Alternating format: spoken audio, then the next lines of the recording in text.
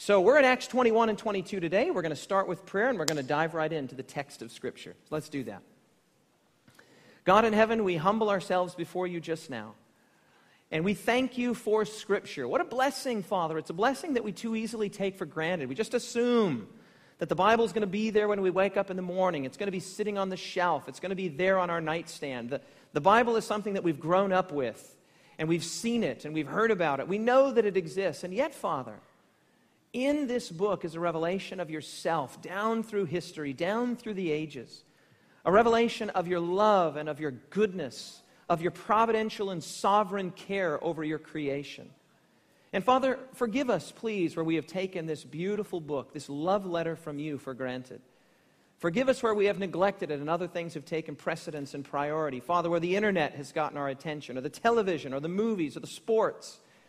Father, all of those things have their sphere of influence. But Father, forgive us where they have taken precedence and priority over your word. Be with us now, Father, as we turn our attention unreservedly and undividedly to Scripture today, Acts chapters 21 and 22. And speak from the ancient word to the modern church. Give us something today, something we can put in our pocket, take home, and use in the weeks, months, and years to come. We look forward to meeting with you today in your word, and we ask that the Spirit would come and be with us. We ask this in Jesus' name. Let everyone say, amen. All right, let's open our Bibles to Acts. Now, you might be thinking, wait a minute, Acts 21, Jared covered Acts chapter 21 last Sabbath. And in fact, he did. He did a great job, spoke about forgiveness.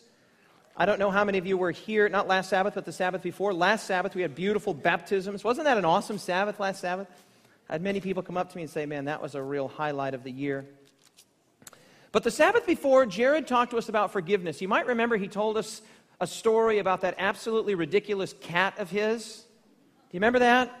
How he was struggling to forgive his cat. I could have solved that cat problem in about 30 seconds with a large rock. And don't think I wouldn't have. Don't think I wouldn't have. Anyway, the cat's gone now. Apparently not to cat heaven, probably cat hell, knowing that thing. And Jared got us up to about verse 14. But it would be very difficult to understand what's going to take place after this if we didn't spend some significant time in the latter half of Acts chapter 21. We are going to get to Acts chapter 22 today, which is it's largely a recapitulation of Paul's testimony, Paul telling his story again, and we're going to get there. But before we do, we've got to spend some significant time in Acts chapter 21, because what's happening here is the missionary journeys of Paul are over. Right? Unless you want to count his journey to Rome as a missionary journey, which certainly it was, because Paul was a missionary and everywhere he went was ostensibly a missionary journey. But the major, what are referred to as the three missionary journeys of Paul, they are over now. We have come to their conclusion. They're here on the screen for you. We've been through Paul's first missionary journey, which is Acts chapters 13 and 14. This is where Paul makes that sort of local, regional trip up into Syria, what we would call today modern Turkey. It was a sort of a shorter trip, the shortest of the three trips. It took place over about 2.5 years, and Paul had a very successful trip. But in that first missionary journey, Paul began to preach the gospel largely to a Gentile audience. Largely to a what, everyone? Gentile audience. And the way that Paul would preach was that Gentiles did not have to become Jews in order to become members of God's covenant people. This was hugely controversial in first century Judaism. And so Paul was, as it were, called in on the carpet in Acts 15. You'll notice that Acts 15 is missing there. It goes straight from the first missionary journey, Acts 13 and 14, right to the second of Acts 16 to the latter part of 18. Acts 15 is missing, and that's because Acts 15 takes place in Jerusalem, where Paul was called in by the church. And not so much by the church as by people who were concerned about Paul's liberal preaching, Paul's tearing down of Moses and of the sanctuary, purportedly tearing down of Moses and of the sanctuary and of the Jewish customs and traditions. That's going to come up today. In fact, that is going to spell the very situation that results in the arrest and ultimate execution of Paul. So it's going to come back to haunt him.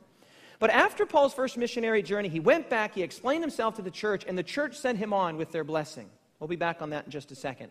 Then Paul's second missionary journey was quite a bit longer, and he traveled well up into Asia, all the way over into Eastern Macedonia, and then also back to Jerusalem. And then we've just spent our time recently. Paul goes back on a very similar journey. In the third missionary journey, Paul goes back on a very similar journey to the second, right? Makes his way all the way over to the Macedonian coast, comes down the Macedonian coast. In fact, the last sermon that I preached here was Acts chapter 20, where Paul gathered the Ephesian elders in the little coastal town of Miletus. You might remember, he said, I've declared to you everything that God told me, and there was a sense that Paul knew he would never see these people again. And remember, with weeping and crying, they met him there in Miletus, they knelt down on the seashore, and they sent him off in the boat. Paul knows he will never see many of these beautiful people whom he loves again. So Paul has made his way now back to Jerusalem. And it's quite fascinating that Paul was so dead set on going to Jerusalem, because he had been told over and over again not to go. He would go into a town and a prophet would have a vision, or somebody would come under the influence of the Spirit and say, don't go to Jerusalem. Jerusalem is a dangerous place for you, Paul. Yes, the Jerusalem Council, which took place about 7 years before Acts 21 and 22, yes, they did receive your ministry positively. And yes, they did say that Gentiles could be accepted into the covenant community without becoming Jews. Yes, but Paul, the tide has changed. Many people were not comfortable with the ministry of Paul. They saw Paul as a bit of a liberal. They saw him as somebody who was too comfortable in Gentile settings, too comfortable milling and eating and mingling with Gentile peoples. And so the tide has turned, and when Paul is prepping to return to Jerusalem, there's a sense of foreboding. There's a sense of darkness, and people are urging Paul, don't go. Stay here in Ephesus where it's safe. Stay here in Macedonia where it's safe. Do not return to Jerusalem. But Paul was absolutely set.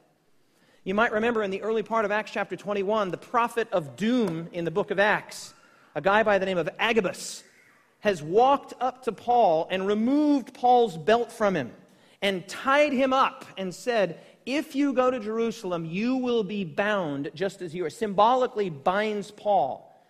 So Paul has all of these indications from various churches. The Spirit is saying Jerusalem is a place of danger. Jerusalem is a place of conflict. Jerusalem is a place that will be unsafe for you. And yet Paul, for reasons not perfectly clear to us, Luke doesn't really spell it out for us, he had set his face as a flint. He was going to go to Jerusalem. And so in Acts chapter 21, the latter part, we find Paul arriving in Jerusalem. And it starts off actually fairly nice. Starts off fairly conciliatory. The church is glad. All is sort of well. And we'll just start reading in verse 15. It says, after these days we packed and went up to Jerusalem. Also some of the disciples from Caesarea went with us and brought with them a certain Manasseh of Cyprus, an early disciple, with whom we were to lodge. And when they had come to Jerusalem, the brethren received us gladly.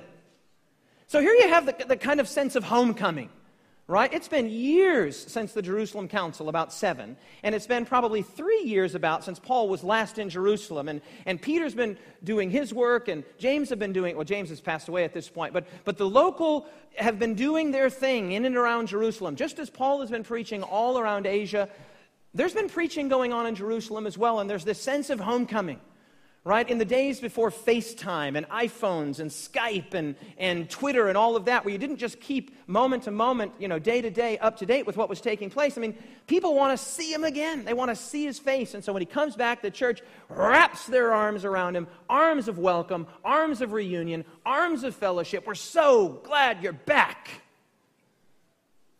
That joy, though, will be temporary and short-lived, because the church will find itself in a precarious situation with regards to the ministry of Paul.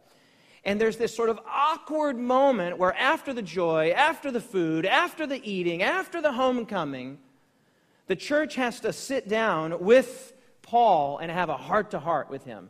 Have an earnest, open conversation about the climate of Jerusalem. Things have changed. The Jerusalem Council, things had gone well. They'd sent the letter with Paul. Oh yeah, this guy is authorized to preach. Barnabas is authorized to preach. But since the climate has shifted and the climate has changed, after the homecoming, after the reunion, after the joy, the church sits down, they look Paul square in the eye, and they have come up with a plan. They have come up with a what, everyone? With a plan. Verse 18. On the following day, Paul went with us to James and all the elders that were present.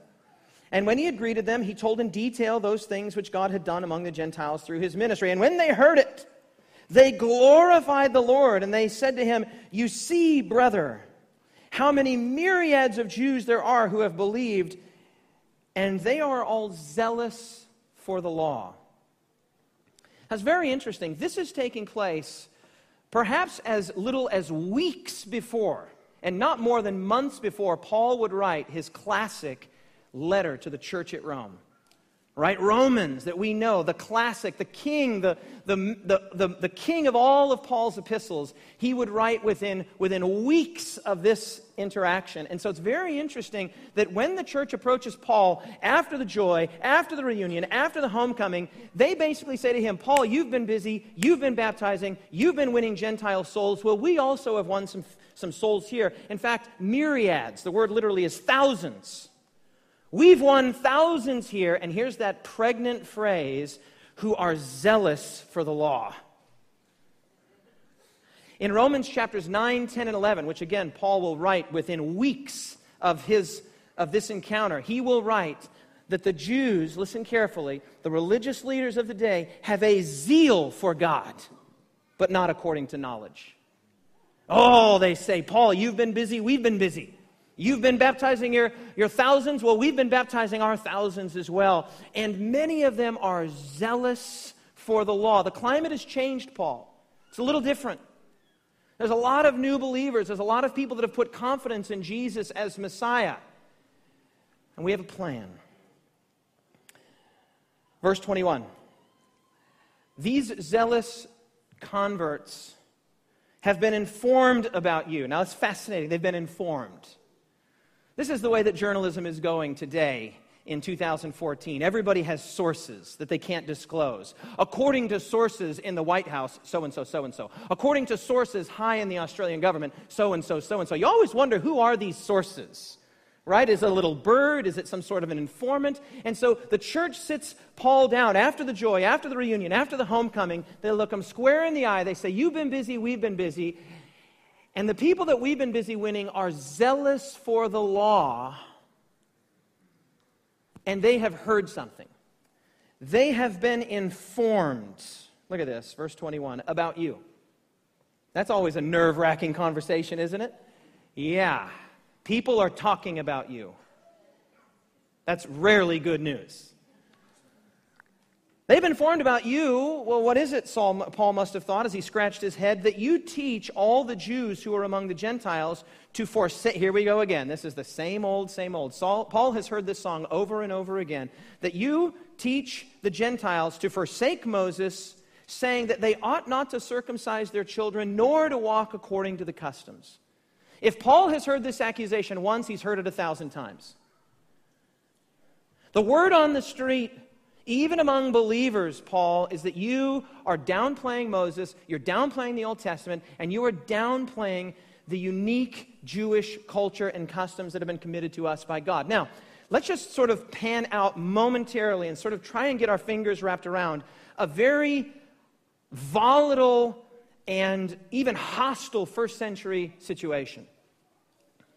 The Jews find themselves in the unenviable position of being under a Roman headship. They are a vassal king, a vassal kingdom with a vassal king named Herod under Rome. They hate the Romans. They have antipathy toward all the Gentiles, but the Romans in particular they despise. And one of the things that particularly the Pharisees and others had done to sort of insulate themselves from what they perceived as the encroaching, Gentiling of Judaism and of the world was they became very passionate about the things that were uniquely and idiosyncratically Jewish. They became very inwardly focused, very insular, and very passionate about their customs that set them apart from the peoples that surrounded them, and in particular the custom of circumcision. Circumcision was something that the Romans found revolting. They found it a form of strange, superstitious, religious mutilation. No Roman would consent to anything such as mutilation, not willingly or something. That would be a kind of torture, circumcision. So circumcision became a flashpoint.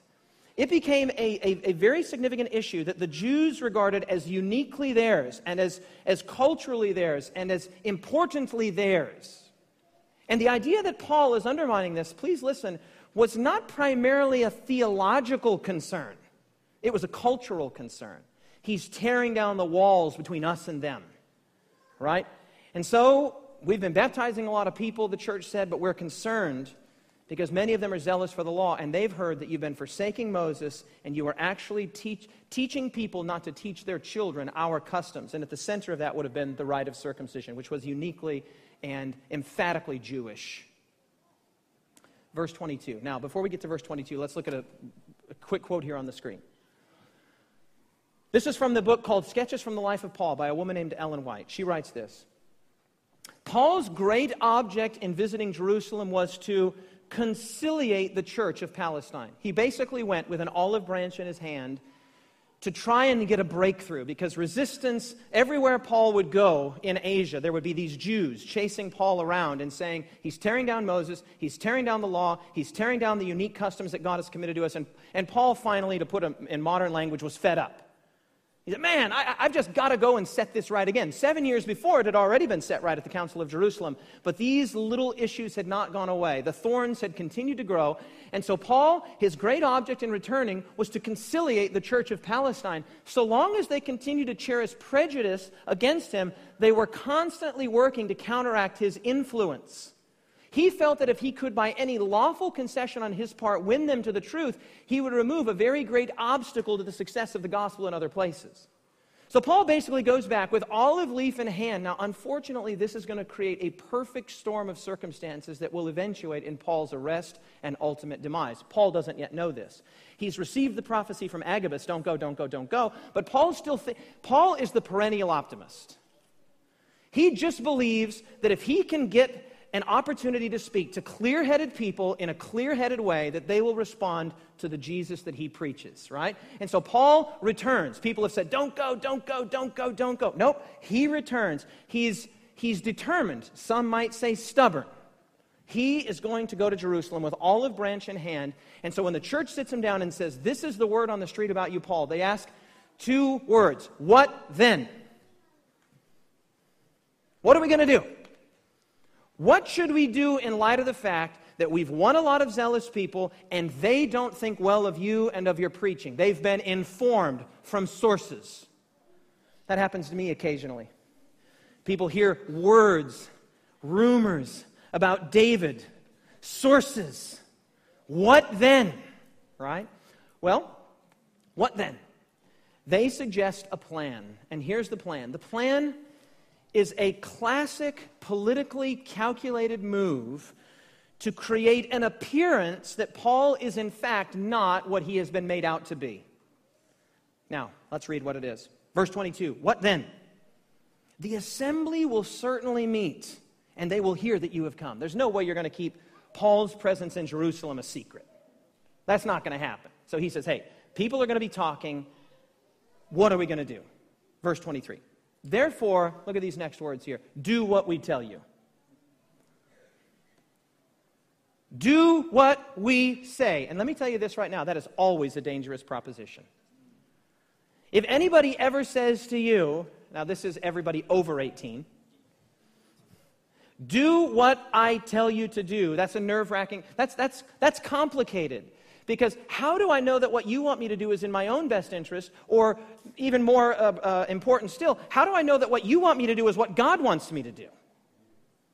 We got a plan, Paul. We've figured this out. We have thought long and hard. We've known for months that you were going to be arriving eventually, and we have a plan. We've figured this out. Do what we tell you. Okay, well, what is it?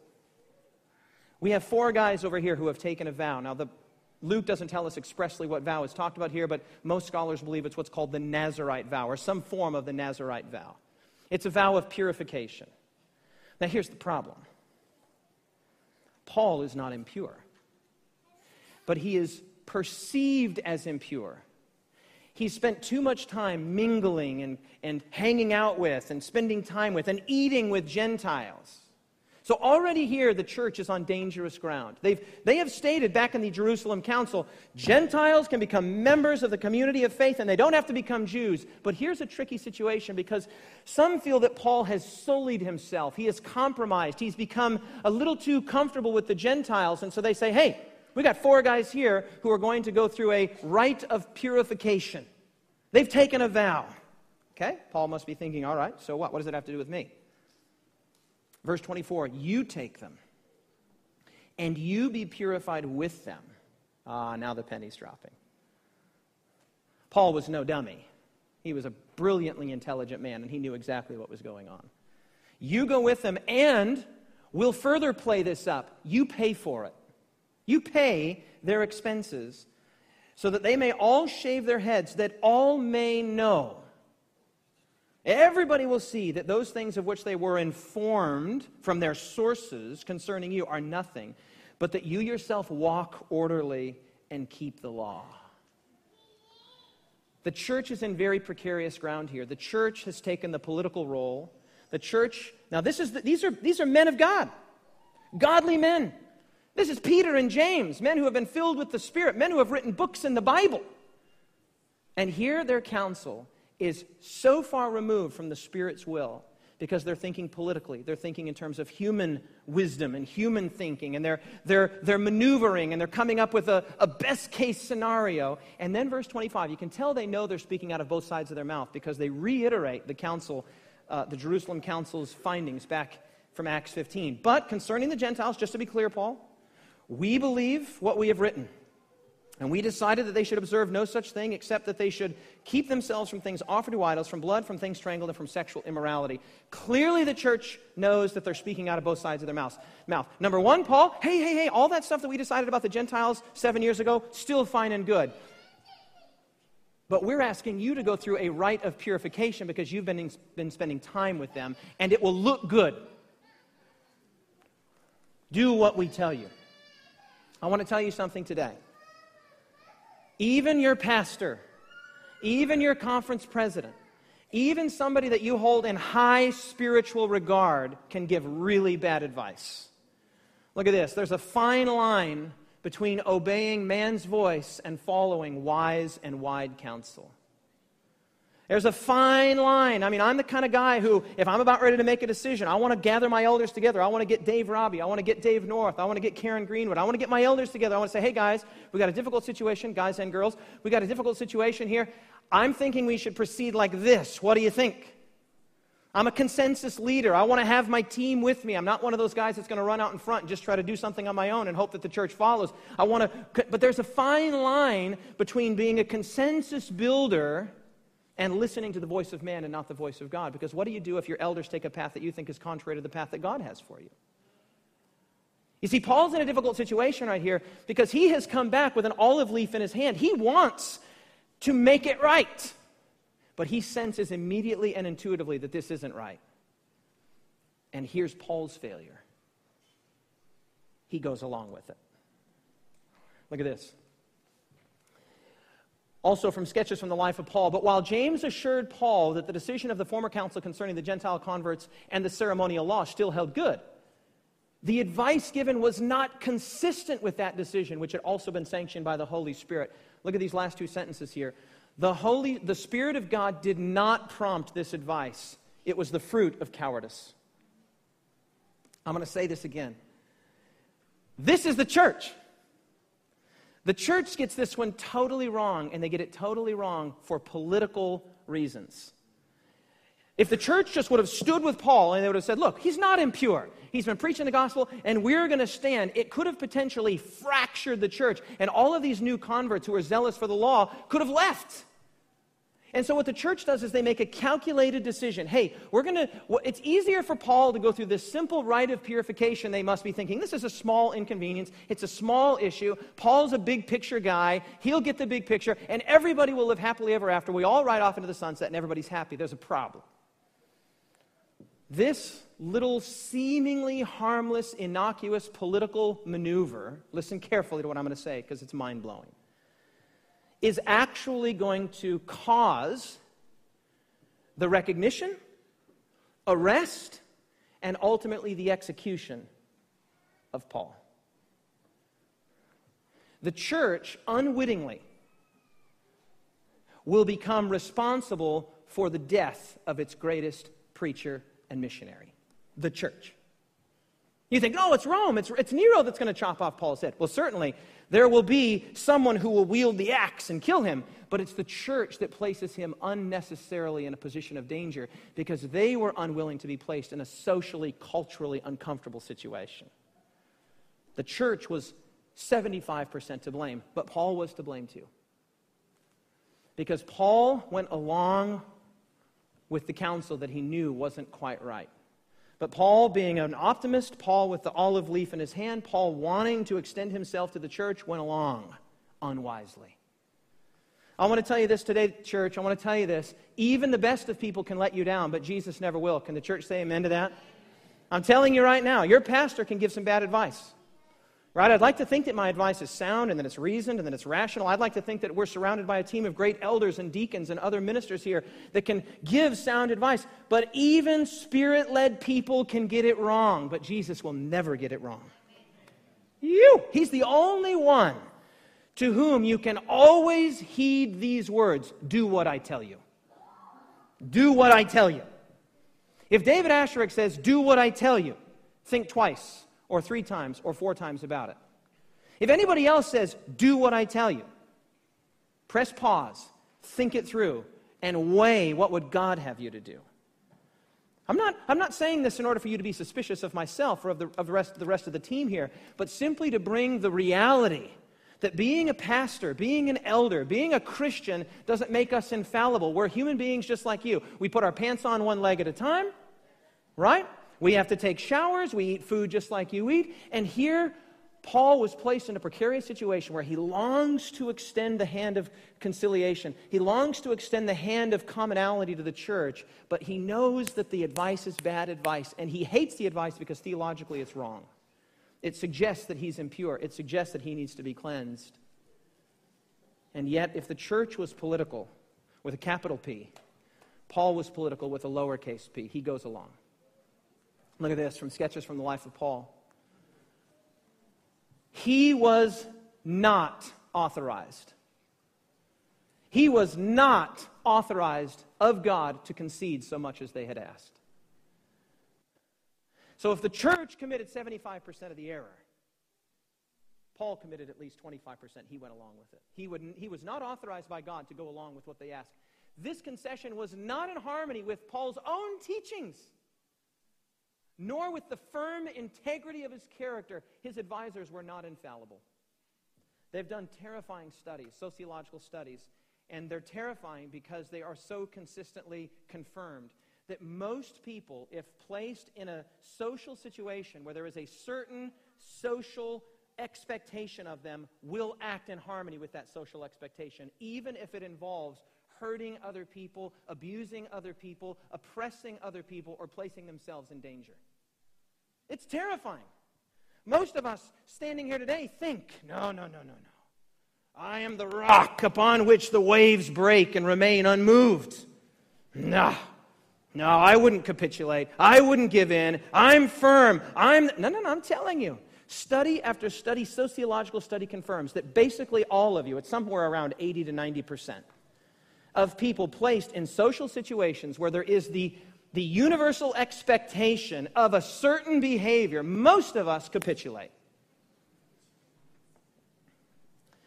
On my own Facebook page recently, I put up an article, a conversation that I had between myself, Pastor Dwight Nelson, and another pastor about torture and whether or not torture is acceptable. If you're interested, you can go watch that conversation. It's on my Facebook page.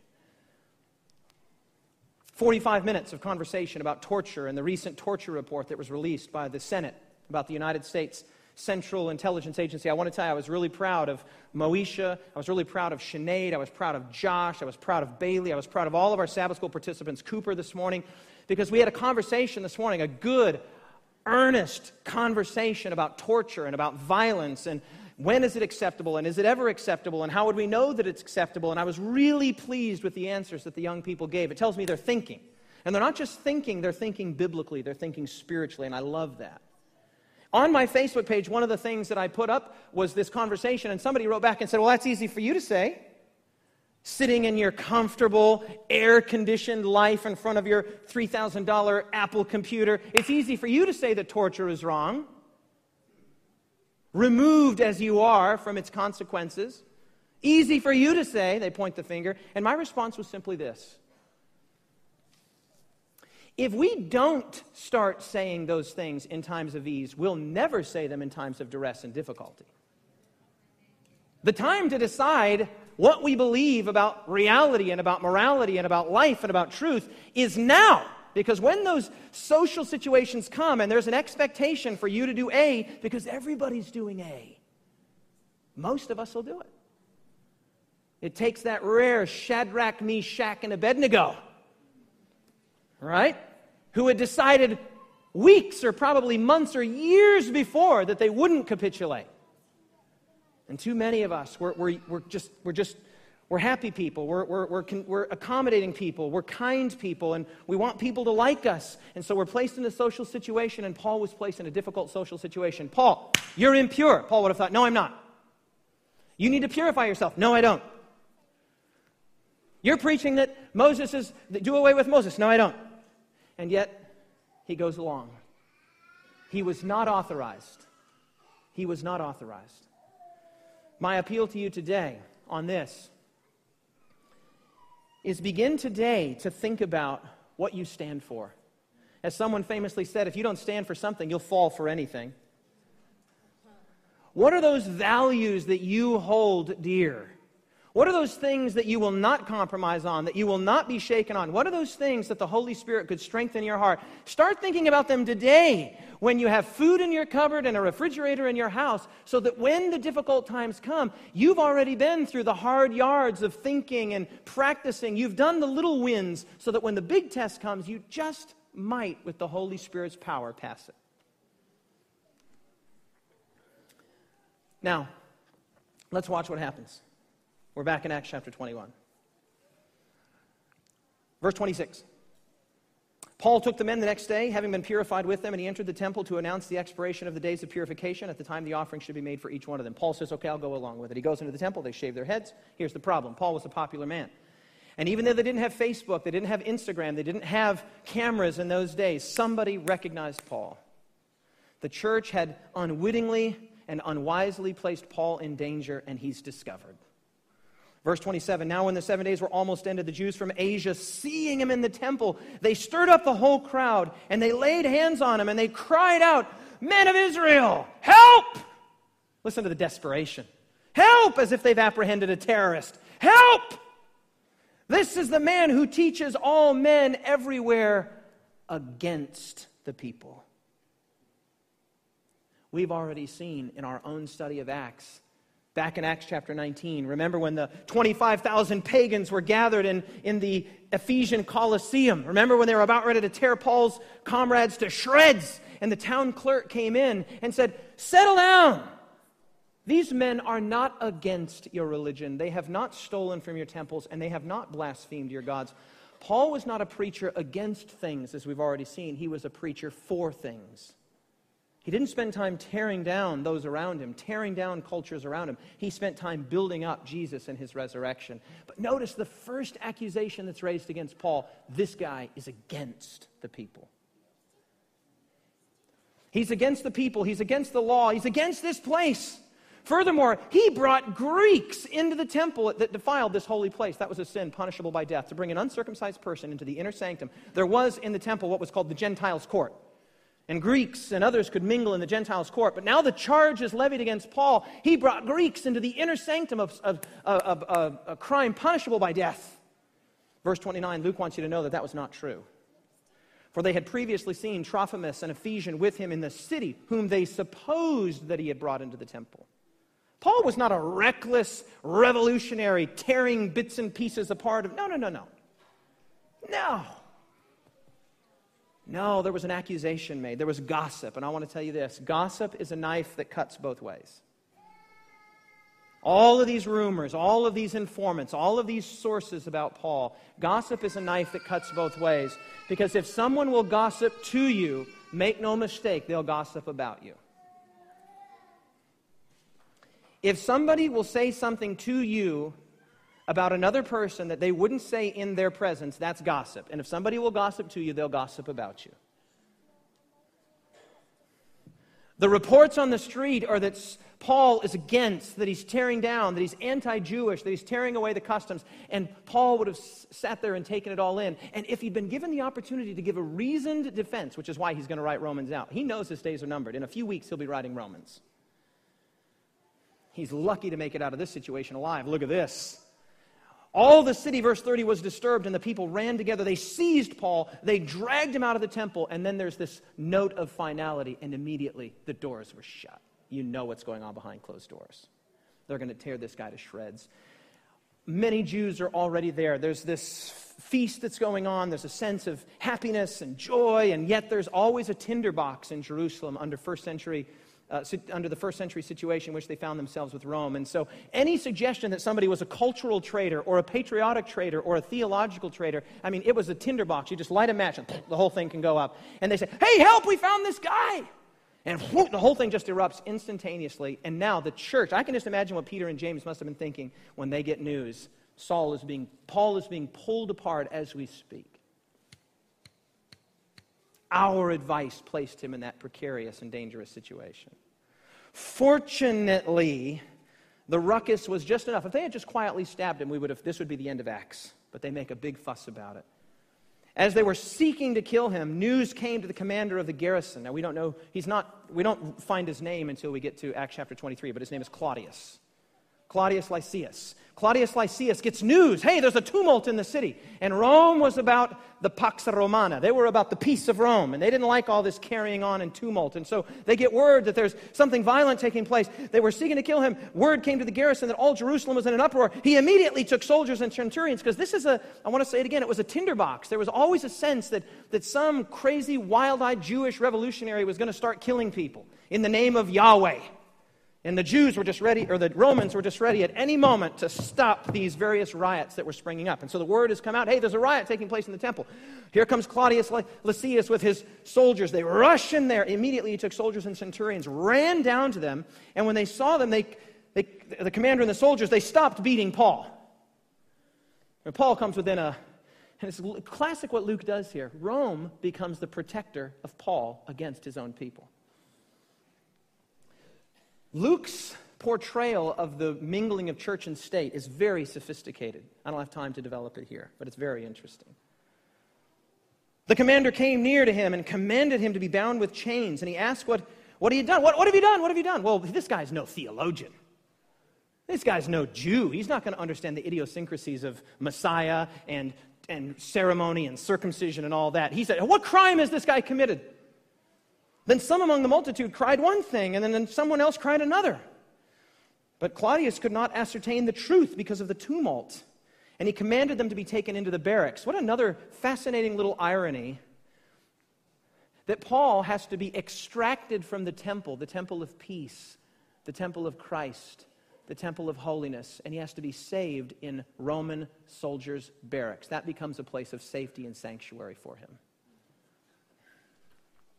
When he reached the stairs, he had been carried by the soldiers because of the violence of the mob, for the multitude of the people followed him, crying, away with him, get rid of this guy!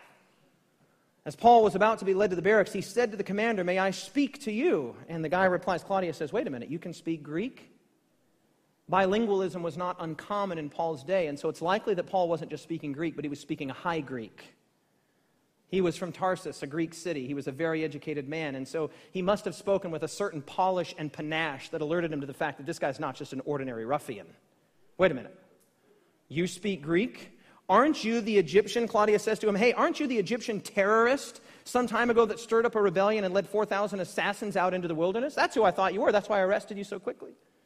But Paul said, no, I am a Jew, watch this now, from Tarsus in Cilicia. I am a citizen of no insignificant city. I implore you, let me speak to the people. So Claudius begins to think, this must be a case of mistaken identity. They must think they've got the wrong guy. And so he says, yeah, please, explain yourself. So he stands up on the stairs, and when he had given permission, Paul stood on the stairs and he motioned with his hand to the people, and there was a great silence. He spoke to them in the Hebrew language. He switches now. He speaks in the Hebrew language, and what Paul does here is he lays out his Jewish resume. Look at what he says. When they saw that he was speaking in the Jewish language, verse 2, verse 3, I am indeed a Jew. First words out of his mouth. Born in Tarsus of Cilicia. I was brought up in this city at the feet of Gamaliel. We know who Gamaliel is. We encountered him back in Acts chapter 5. He was a high, respected rabbi. Probably as young as at the age of 5, young Saul had been brought to Gamaliel's feet. So this is big stuff. He's a big shot. I sat at the feet of Gamaliel, he would have said. I was taught according to the statutes and the strictness of our father's law. I was zealous toward God as you all are at this day. He's probably not speaking Hebrew, he's speaking Aramaic, which was sort of the street Hebrew. And Claudius has no idea what he's saying because it's a guarantee Claudius didn't speak Aramaic. He's just like, hopefully he'll say something that will calm the mob and he can just let him go. I persecuted the church, verse 4, to death, binding them, delivering them in prison, both men and women. And also the high priest bore witness to me. The high priest, he says, bears witness. And all the council of the elders, from whom I also received letters to the brethren and went to Damascus to bring in chains, even those who were in Jerusalem to be punished. I love this. Because most of the people in that crowd would have never spoken personally to the high priest. And Paul goes so far as to say, I received personal letters of trust from the high priest. He's laying out his Jewish resume. Now what happens in the rest of Acts chapter 22, up until about verse 22, Paul tells his testimony. He tells his story. He tells the story, but the story is quite an interesting one. Look at verse 21. Jump all the way down to verse 21. Paul tells the story of when he was on the road to Damascus and the bright light shone and the voice came, Saul, Saul, why do you persecute me? And who are you? I'm Jesus whom you're persecuting. He told the story. He told his testimony. But look at verse 21. He says that Jesus said to me, depart, for I will send you from here to the... What word does he say? To the Gentiles. And the moment he said that, they instantly forgot everything that he'd said up to that point. The moment he began to say, because that's the very charge against him. Oh, you're a friend of Gentiles. You're tearing down. The moment he mentions the Gentiles, look at what happens. And they listened to him until this word. Oh, there was such antipathy and cultural hatred. And this didn't take place over decades. This took place not over even centuries, but over millennia. The Jews had been conditioned to hate the Gentiles. Oh, when they heard this word, they were already in a furor. They already wanted to tear him to bits. And when he had the audacity to say Gentiles, they said, away with this fellow from the earth. This guy's not even fit to live. And as they cried out, they tore off their clothes and they threw dust into the air. And the commander ordered him to be brought into the barracks. And they said that he should be examined under scourging so that they might know what was shouted against him. Because they're shouting in Aramaic. The commander doesn't have a clue what's going on. And the episode basically closes with this Roman commander becoming the protector of Paul. Several things. First of all, we have here another great case in point of Paul's amazing contextualization. We've seen it over and over again. In Acts 13, when Paul goes into the synagogue in Antioch, he speaks to Jewish people and he speaks in a Jewish way about Jewish things. In Acts 14, when he's dealing with idolatrous pagans, he speaks not about Jewish, he doesn't talk about Abraham, he doesn't talk about David, he doesn't talk about Moses, he talks about rain, he talks about fields, he talks about food, and he talks about the Creator. In Acts chapter 17, when Paul finds himself before the Athenian philosophers, he says, you're very religious, one of your own gods, I've got a message from one of your own gods, and some of your own poets said that we are his offspring. He talks their language.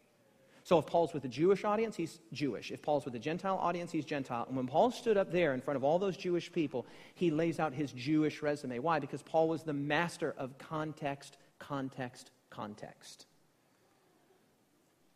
1 Corinthians chapter 9, Paul would say this, though I am free and I belong to no one, I have made myself a slave to everyone to win as many as possible. To the Jews, I'm like a Jew so that I might win the Jews. To those as under the law, I become like one under the law, so that I might win those as under the law. To those not having a law, I become like one not having the law, so as to win those not having the law. To the weak, I became weak, to win the weak. I have become all things to all people, so that by all possible means I might save some. And I do all of this for the sake of the what? Why does he do it? Not because he's a political chameleon, but because he just wants the truth of Jesus to be packaged however it needs to be packaged. Am I going to put it in the Athenian package? Am I going to put it in the Lystra package? Am I going to put it in the Derby package? Am I going to put it in the Jerusalem package? Am I going to put it in the Australian package? Am I going to put it in the Jamaican package? Am I going to put it in the African package? Am I going to put it in the Canadian package? The gospel is a message for every nation, kindred, tongue, and people. And we have to become experts, not at doing things in our own rigid way. Oh, this is the way we've always done it. Culturally and methodologically, this is the way we've always done it. Well, the world is changing, man. The way that your granddad preached the gospel 50 years ago or 60 years ago might not make any sense to the culture today. What's the language that this culture is speaking? How are Australians speaking? How are Australians living? That's the language we've got to speak. If we're speaking the language of the 1920s, 1930s, or 1950s, and some of us are speaking the language of 1611.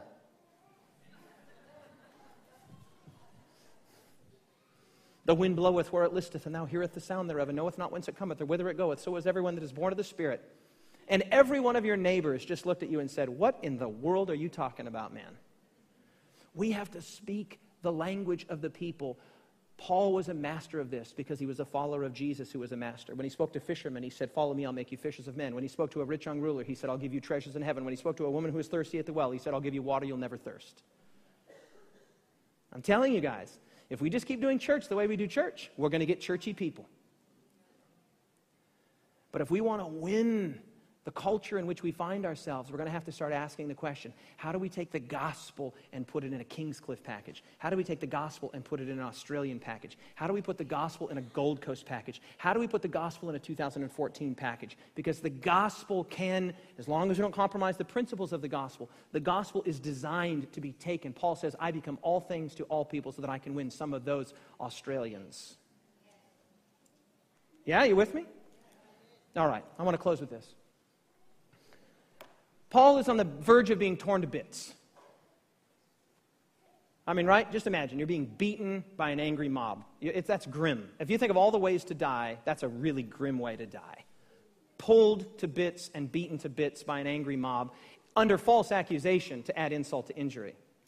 Here's what I want to say to you today, church. Be sure that when you have nothing, you still have a testimony. Because notice Paul, under duress, there's adrenaline racing through his veins. He's got cuts, he's got bruises. He's afraid, he's scared, but he's standing tall. And what he resorts to, he instinctively, intuitively, like a knee-jerk, he knows that the thing that you resort to when everything is taken away from you, where are his friends? Where's safety? Where's security now? Where? It's gone. But he has a testimony. He comes back to his story. He reverts automatically to his story. He tells his story. That's what's going to happen at the end of time. Revelation chapter 12, verse 11. These triumphed over Satan by the blood of the Lamb and by the word of their testimony. They did not love their lives so much as to shrink from death. That's Saul right there. That's Paul right there, man. He's not afraid to die because he has a testimony. He knows Jesus. He knows whom he has believed. He's not afraid of somebody that can kill the body. I want to give you a Sabbath afternoon activity. I don't know what your Sabbath afternoon plans are, but I want to add 20 minutes to your Sabbath afternoon. I'm giving you a homework assignment. Go to the Lightbearers website, lightbearers.org, lightbearers.org. Go to the website, click on blog. It'll be in the upper left-hand corner right here. Click on that. And read this blog right here from this young lady named Nicole Stallings. She just graduated from the Arise program. I just came back. This young girl has a testimony. She has a story. You will be weeping tears. If you're a crier, you'll be crying. My wife read it just this morning. I read it. I brought it actually this morning thinking that if I preach short, which I never do, I might read part of it to you. Spend the 20 minutes, especially for the young people. She's 19. So I'm looking at the Moeshas, and I'm looking at the Sineads, and I'm looking at the Joshes, and the Alexes, and the Baileys, and the Canes. I'm looking at the young people here. I'm looking at the Brents. Go read this testimony. You're going to be busy all afternoon playing Clash of Clans. Read this. Maybe not you guys, but some of you will be. You know who I'm talking about. Listen to me very carefully. Read this story. It will melt your heart, and it might put you back in touch with the primitive beauty and simplicity of your own testimony. Oh, it'll melt your heart. This young girl was a drug runner at the age of 16. You know what a drug runner is? Somebody who takes drugs from house to house to house means you don't have a home. You just deliver the drugs and you stay around until you have another drug run. And you live in that house and you do the things that they do in that house. And you have no voice of your own. You are, for all intents and purposes, a slave. That's your job. Running drugs for thugs. Oh, wait till you read her story. Your heart will melt. No. When it comes down to it, when you may find yourself staring the specter of death in the face, whether it's an angry mob or pancreatic cancer, when you have nothing, make sure you have a testimony. When you have nothing in the world, make sure you have a testimony. And they overcame him, Satan, by the blood of the Lamb and by the word of their testimony. They did not love their lives so much as to shrink from death. My appeal to you today, be sure that when you have nothing, you have a testimony. How many people today want to say with me, Lord, make me somebody who has a testimony with you, an experience with you, something that when the specter of death is staring me in the face, I can face it unafraid with confidence in Christ who loved me, who gave himself for me, and who has always been faithful to me. As the old song says, you've always been faithful to me. Anybody want to say that with me? Woo! Me too.